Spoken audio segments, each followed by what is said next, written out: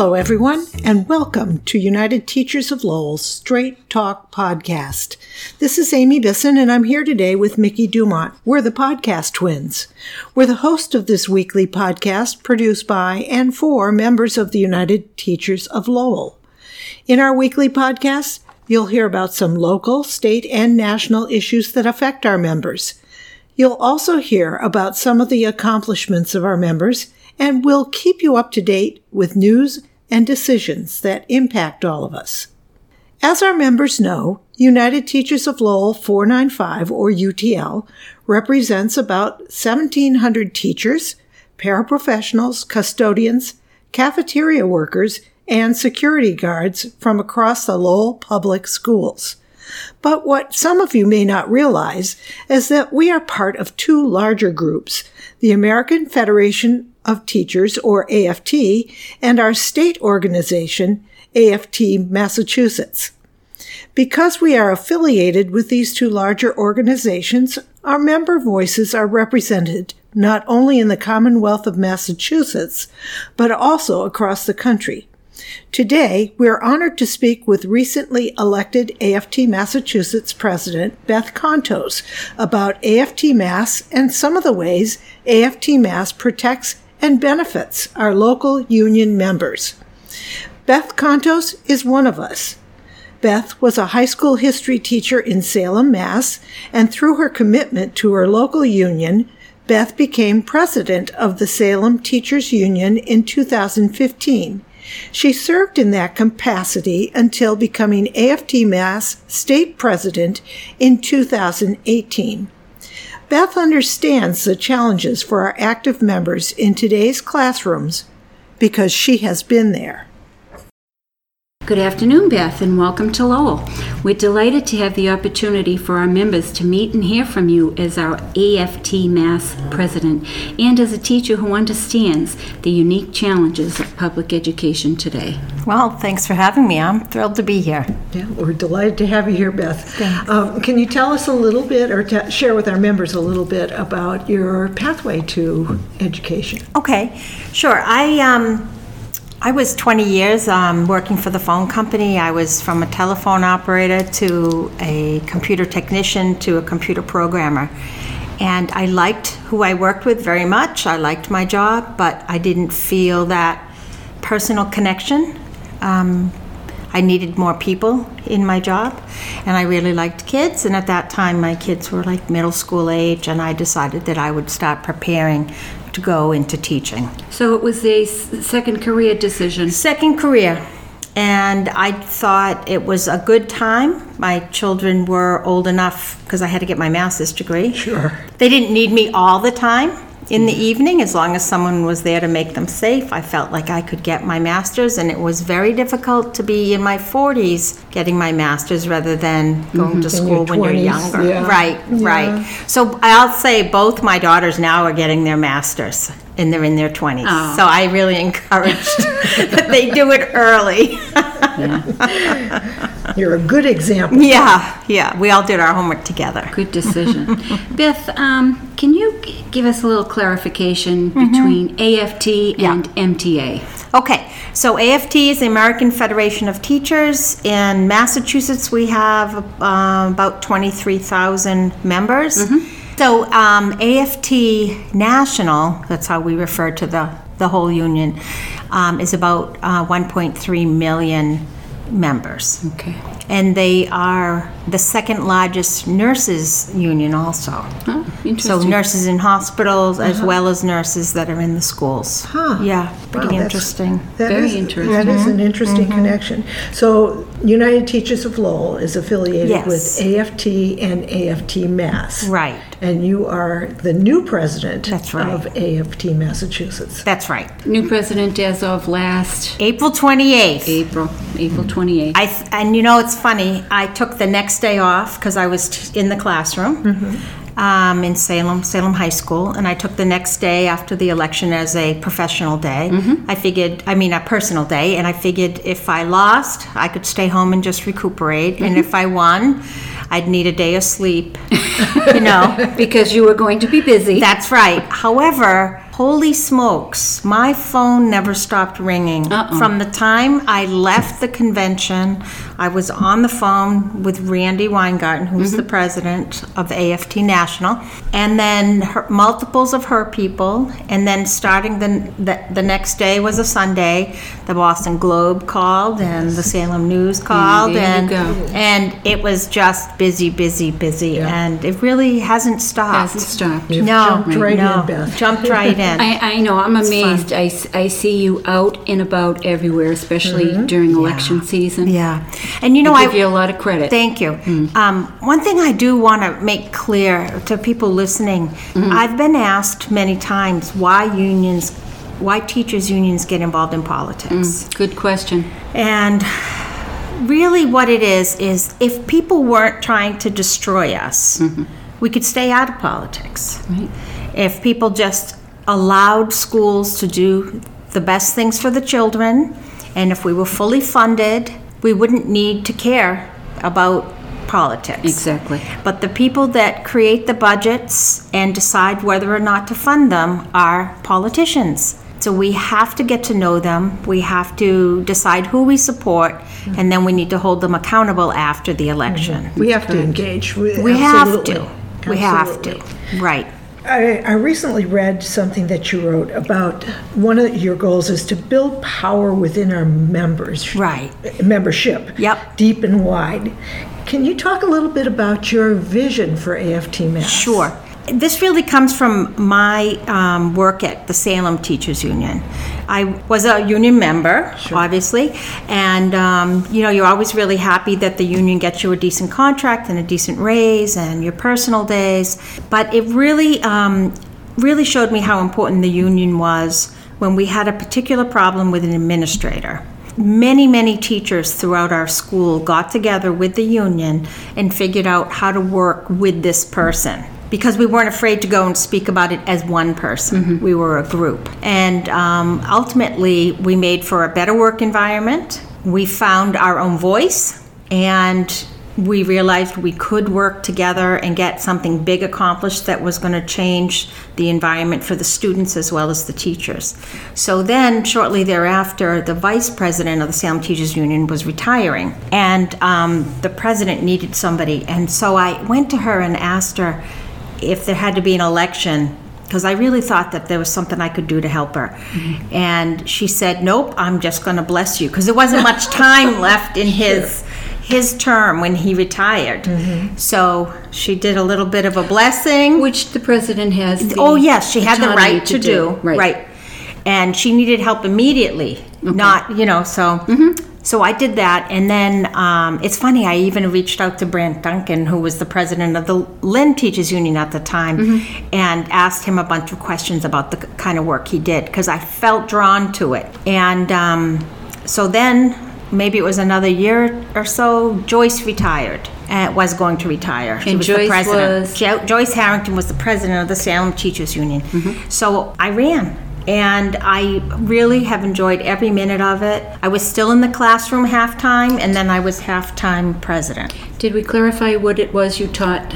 I taught social studies in Salem High School. Okay. So, and a lot of it was social justice. It was... so this is a good fit. Oh, yeah. It was super interesting. The kids loved it. I loved it. And it pulled in a lot of aspects of law and public policy. We were always dissecting something that was in the news. And then I knew that I really felt like, partly being a president, also I got to be part of the executive board and saw the inner workings of AFT Massachusetts. And that's when I realized what was out there in our union that I was blind to. Like all the field reps that we have access to, the attorneys that are on staff all the time that we can reach out to as presidents to help our members. I didn't really realize that there were that many people just waiting to help us. It was far more than just your contract. Yeah, I think that's pretty common too, that our membership doesn't really realize all of the people who are standing behind supporting you. That's right. Yeah. It's way more than your cost of living raise or your personal days. And I have to say that as the new president of AFT Mass, you have assumed what I see as the most outstanding staff Oh my goodness. that I've ever seen anywhere. Everybody Every single together. person. They have unbelievable talent, Yes. and this is probably the most important part. They're willing to work with each other or with our members for any effort, as long as it betters our schools. And it's not about taking credit. It's about contributing to the whole community output, better outcomes. And they're terrific. They're really great bunch to be with. We've met a couple of them. Yeah. I think we've interviewed a couple as well. Oh, sure. Yeah. You're saving the best for last. Thank you. Speaking of that, though, one of the pressing issues from last spring through the summer to now is building membership and membership engagement. Right. So could you speak to that a little bit? Sure, definitely. Well, let's go back to this, my idea of building wide and deep. So, and this is what we did in Salem too. And everything I'm going to talk about, it's really based on my experiences in Salem. Sure. What we did is we created an equality between every member, no matter what job you had. So whether you're an elementary school teacher, high school teacher, or paraprofessional, in the union, everybody's 100% equal. We leveled our stipends so that everyone got paid the same, whether you were a para or a teacher, and we increased the number of building reps we had so that there was always going to be a building rep that was a teacher and one that was a para. Okay. So that way, and responsible for each other, so covering each other's back all the time. I feel like making sure that we include everybody, and then we use our member engagement skills to go deep into our schools and go reach out to that person who has not yet made a connection to the union. That first friend. I think simply because they haven't been asked. Exactly, they haven't been asked. Sometimes that's all it takes is a conversation. I agree.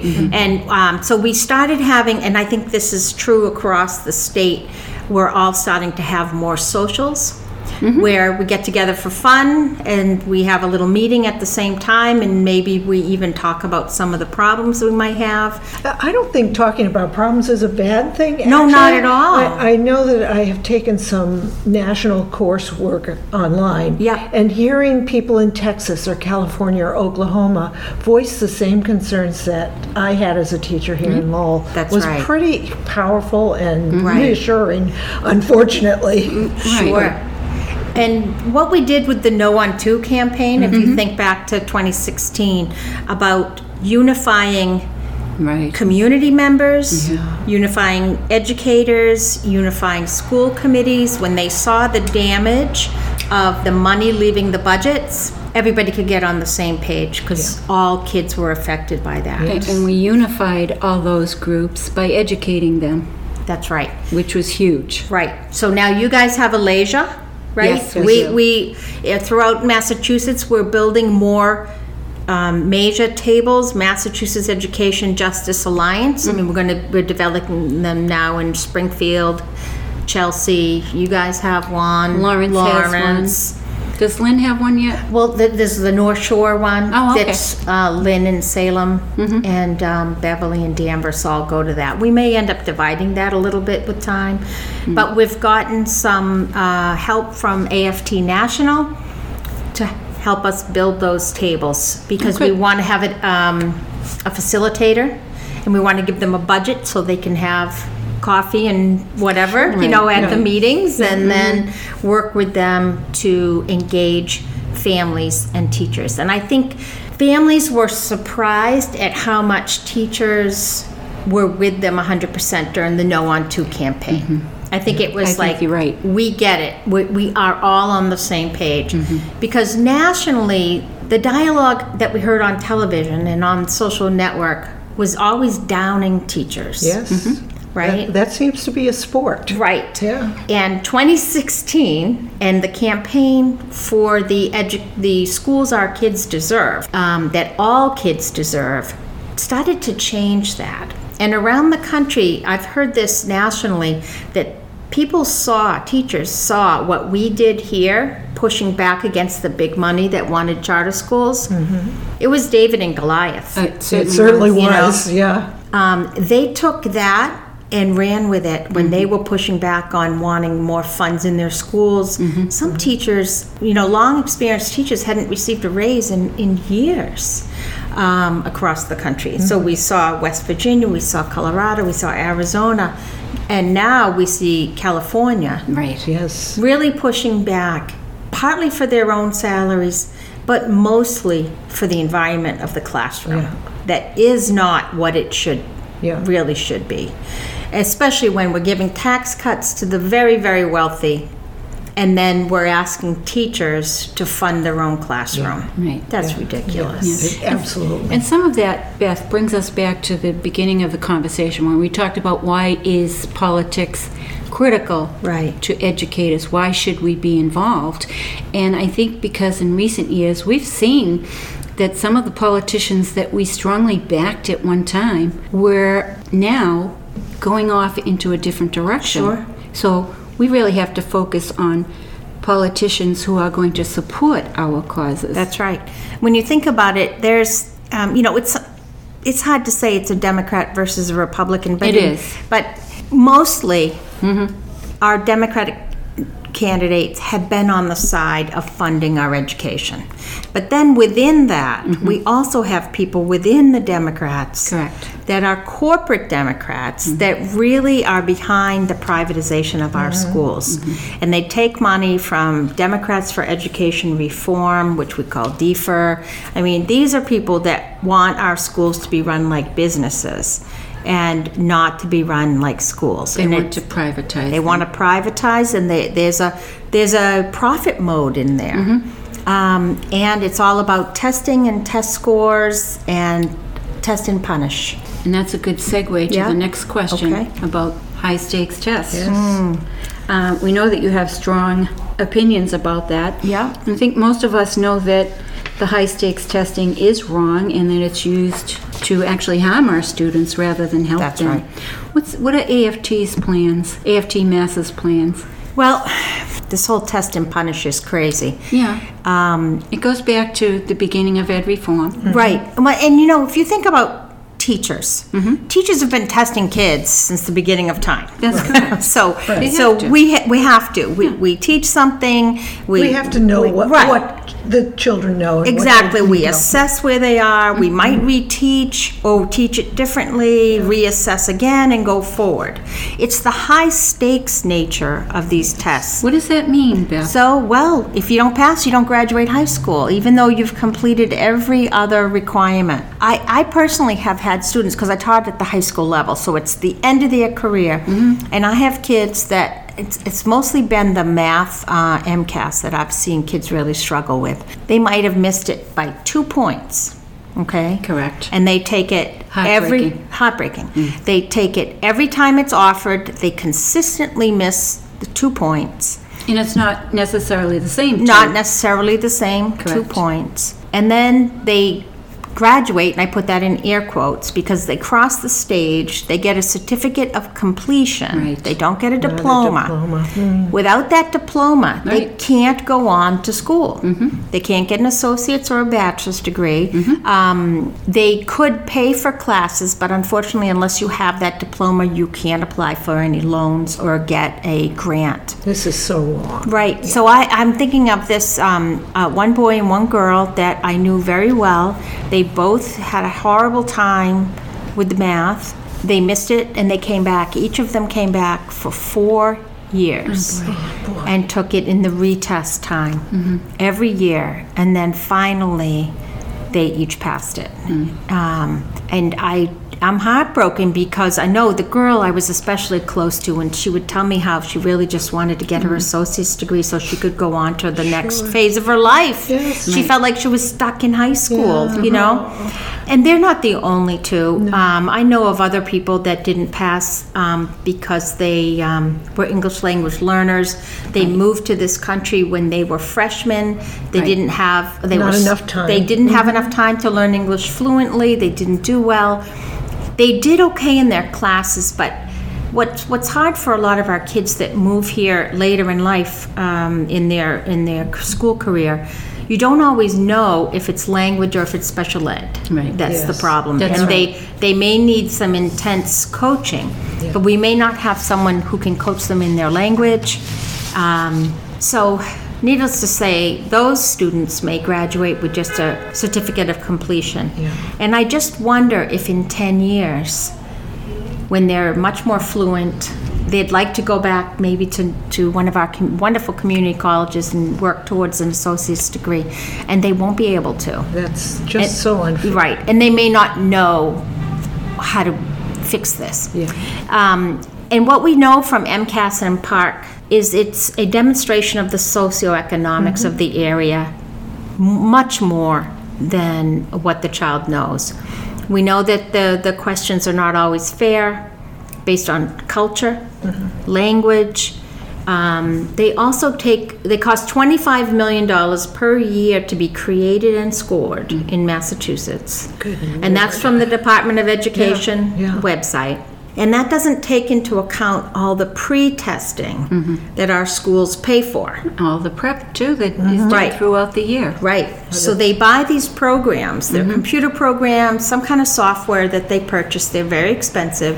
I know Salem, Mass. used to use ANET, which one year cost us $400,000. Oh my goodness, what could a school do with that amount of money? Oh my That would be- goodness. It was ridiculous. And after several years, because they got 1 year for free, and then they paid this big amount, and then they paid a little bit less each year. And after several years, they stopped using it because the product was not flexible to their needs. I just find that unconscionable because that amount of money, what we need is smaller class sizes. We need more reading teachers. We need more English Wraparound language supports, teachers. yep. Oh my goodness. We wouldn't have the trauma in our classrooms, the behavior issues that we've talked about before, if we had enough trained people, like social workers or real behavior specialists in our classrooms to help the kids adjust to all the various things that are going on in the world, Instead of a test prep program. instead of a test prep. Goodness. And you know, when you give MCAS at the 10th grade level, the whole school shuts down. Yeah. Yeah. Everybody else that's not there is a 3-hour delay. The kids that are being tested take the test, and then you have unlimited time. So I some know. students, it's their entire day. Yeah. And the other students that go to their regular classes, they're usually a shorter class. It goes through quickly, but not as much happens in right. that Right. because many of the students are not in class. Yeah. It just feels like such a waste. Yeah. This could be so much. I think our kids are getting really good at writing really poor 5-paragraph essays. I would agree with that. You know? Yeah. I mean, there's a lot more in life than a 5-paragraph There essay. sure is.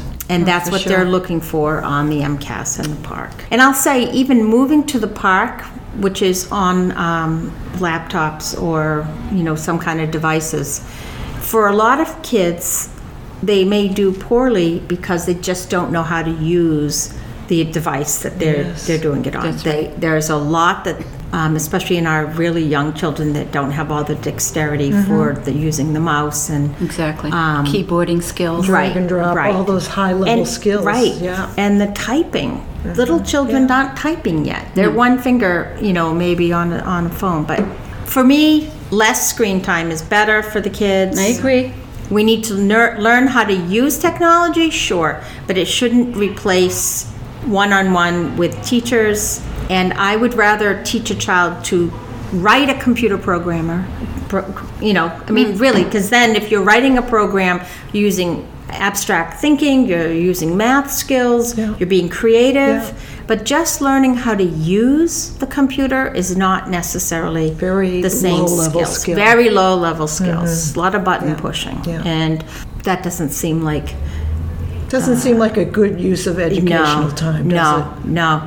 I'd rather see a child lie around the floor snuggled up with some friends and reading a book out loud, you know? I agree. Yeah.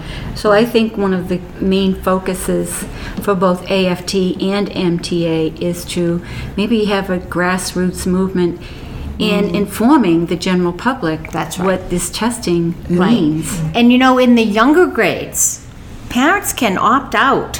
However, Yes. It doesn't come without a price. That's right. they're penalized for doing that. The school is penalized if a And family the opts state out. managed to work that in to dissuade people from opting out. And parents can easily just write a letter and say their child is not going to participate. Legally, they can do that. Legally, they can do that. And if they get any pushback from their administrators, they shouldn't take it. They do have the right. It's their child. They could keep them out of school for the day, or they could send them to school, and the school should have something, a good alternative for them to do that day. Not sit in a corner just Staring waiting. at a wall. Yeah, no. Yeah, and I think that, Beth, that's one of the accountability measures that we need to work really hard to eliminate. Right. Because it's just as penalizing as the test itself. That's right. If my children were in school now, I would Opt them I out. would opt them out. As would I. Yeah. And my children did take MCAS. Mine didn't. Yeah. A little older than you are. I think my children were among the first wave. They were the experimental children. okay. But I have to say, my children ate every day and had weekends where we went to museums and they played sports and we had books all the time. We weren't financially struggling. So they had everything they needed. My children would have probably passed anything that was put in front of them, and just because they were exposed to a lot of life. And I feel horrible for the students who are then told that they're not passing or they're failures. Yes. And it's really because of just the lack of exposure That's to correct. language Yeah. and to experiences. Right. And now think about when you were in grammar school. You too, Amy, right? You went on field trips. We did. Right? Lots of them. We did too. I went on a lot of field trips. They weren't, I don't even know, maybe we paid for them, maybe we didn't, but I think it was, $1 or something. And when I think of field trips that I put on in the high school to go places, we had to raise money for the bus. We had to raise, and when we went to school, when you had a field trip, nobody had to pay for the bus. I mean, the school department just had a bus come. Yeah. I'm sure there was a cost to it, but the children didn't pay for it. Right. This was considered something that was good for the students to do. It was a cultural enrichment, whether we went to a museum or we went to farms. I remember going to see a leather factory make shoes. So this is what helps build your vocabulary, it builds your experiences. Our kids today don't do enough of that. No, they don't. No, they don't. No, it's very limited. Very limited, and everything we do has to be tied to a standard that will pay off. I mean, I've recently done field trips, and you can't take a field trip anymore unless you can Connect it. tie it to a standard. Right. And sometimes it's just a really cool thing to do. I know. Whatever it is, right? Cool or fun or, Yeah. Experience, especially our newest comers who may not have Those had the same experience that my kids had. That's right. Take them to some place a little different. Yeah. Fun. Well, their Museums. experiences and their backgrounds. That's right. Well, Beth, we've covered a lot of material. We know that there's a lot more to go over, specifically school funding, which was a tragedy. Oh, my goodness. This last legislative session. Another reason to be involved in politics, Yeah. which is going to be our primary focus after the elections. We will be at the State House having conversations with everybody we've endorsed about what they said they believed. And Oh, good. Because you know why? We're hoping to have you back before the legislators start again in January. That's right. So that maybe we can give our members and listeners some tips on how they can help. Exactly, and we can tell people what our plan is. We are going to have a legislative agenda. Okay. We're going to talk about funding is number one and how to do it, because not only do you want to show what you need, but how to pay for it. So we've got some really innovative ideas for that. And then we'll come back with ideas on how people can email and That's phone terrific. calls Yeah, to the that's people terrific. to make sure that it gets voted on, because unfortunately there's been some great legislation that's come through and it just never makes it to the floor Never for a quite vote. made it, but we'll do it. We will. All right, so Beth, we want to thank you so much for visiting with us today. And your message of empowerment and engagement for all of our members is critically important as we learn the results of this election over the next couple of days. Yep. No matter what the results are, we have work to do, and as a union of caring professionals, we have an obligation to stand in support of our students and their families and for our colleagues across the Commonwealth. We encourage all our listeners to go to our podcast website, www.utl495-straighttalk.com, and comment. We'll post a brief survey on the podcast webpage and hope to get your input as to the issues you see that are of the greatest importance in Massachusetts public education. Thank you for tuning in to this episode, and we welcome your general comments and feedback.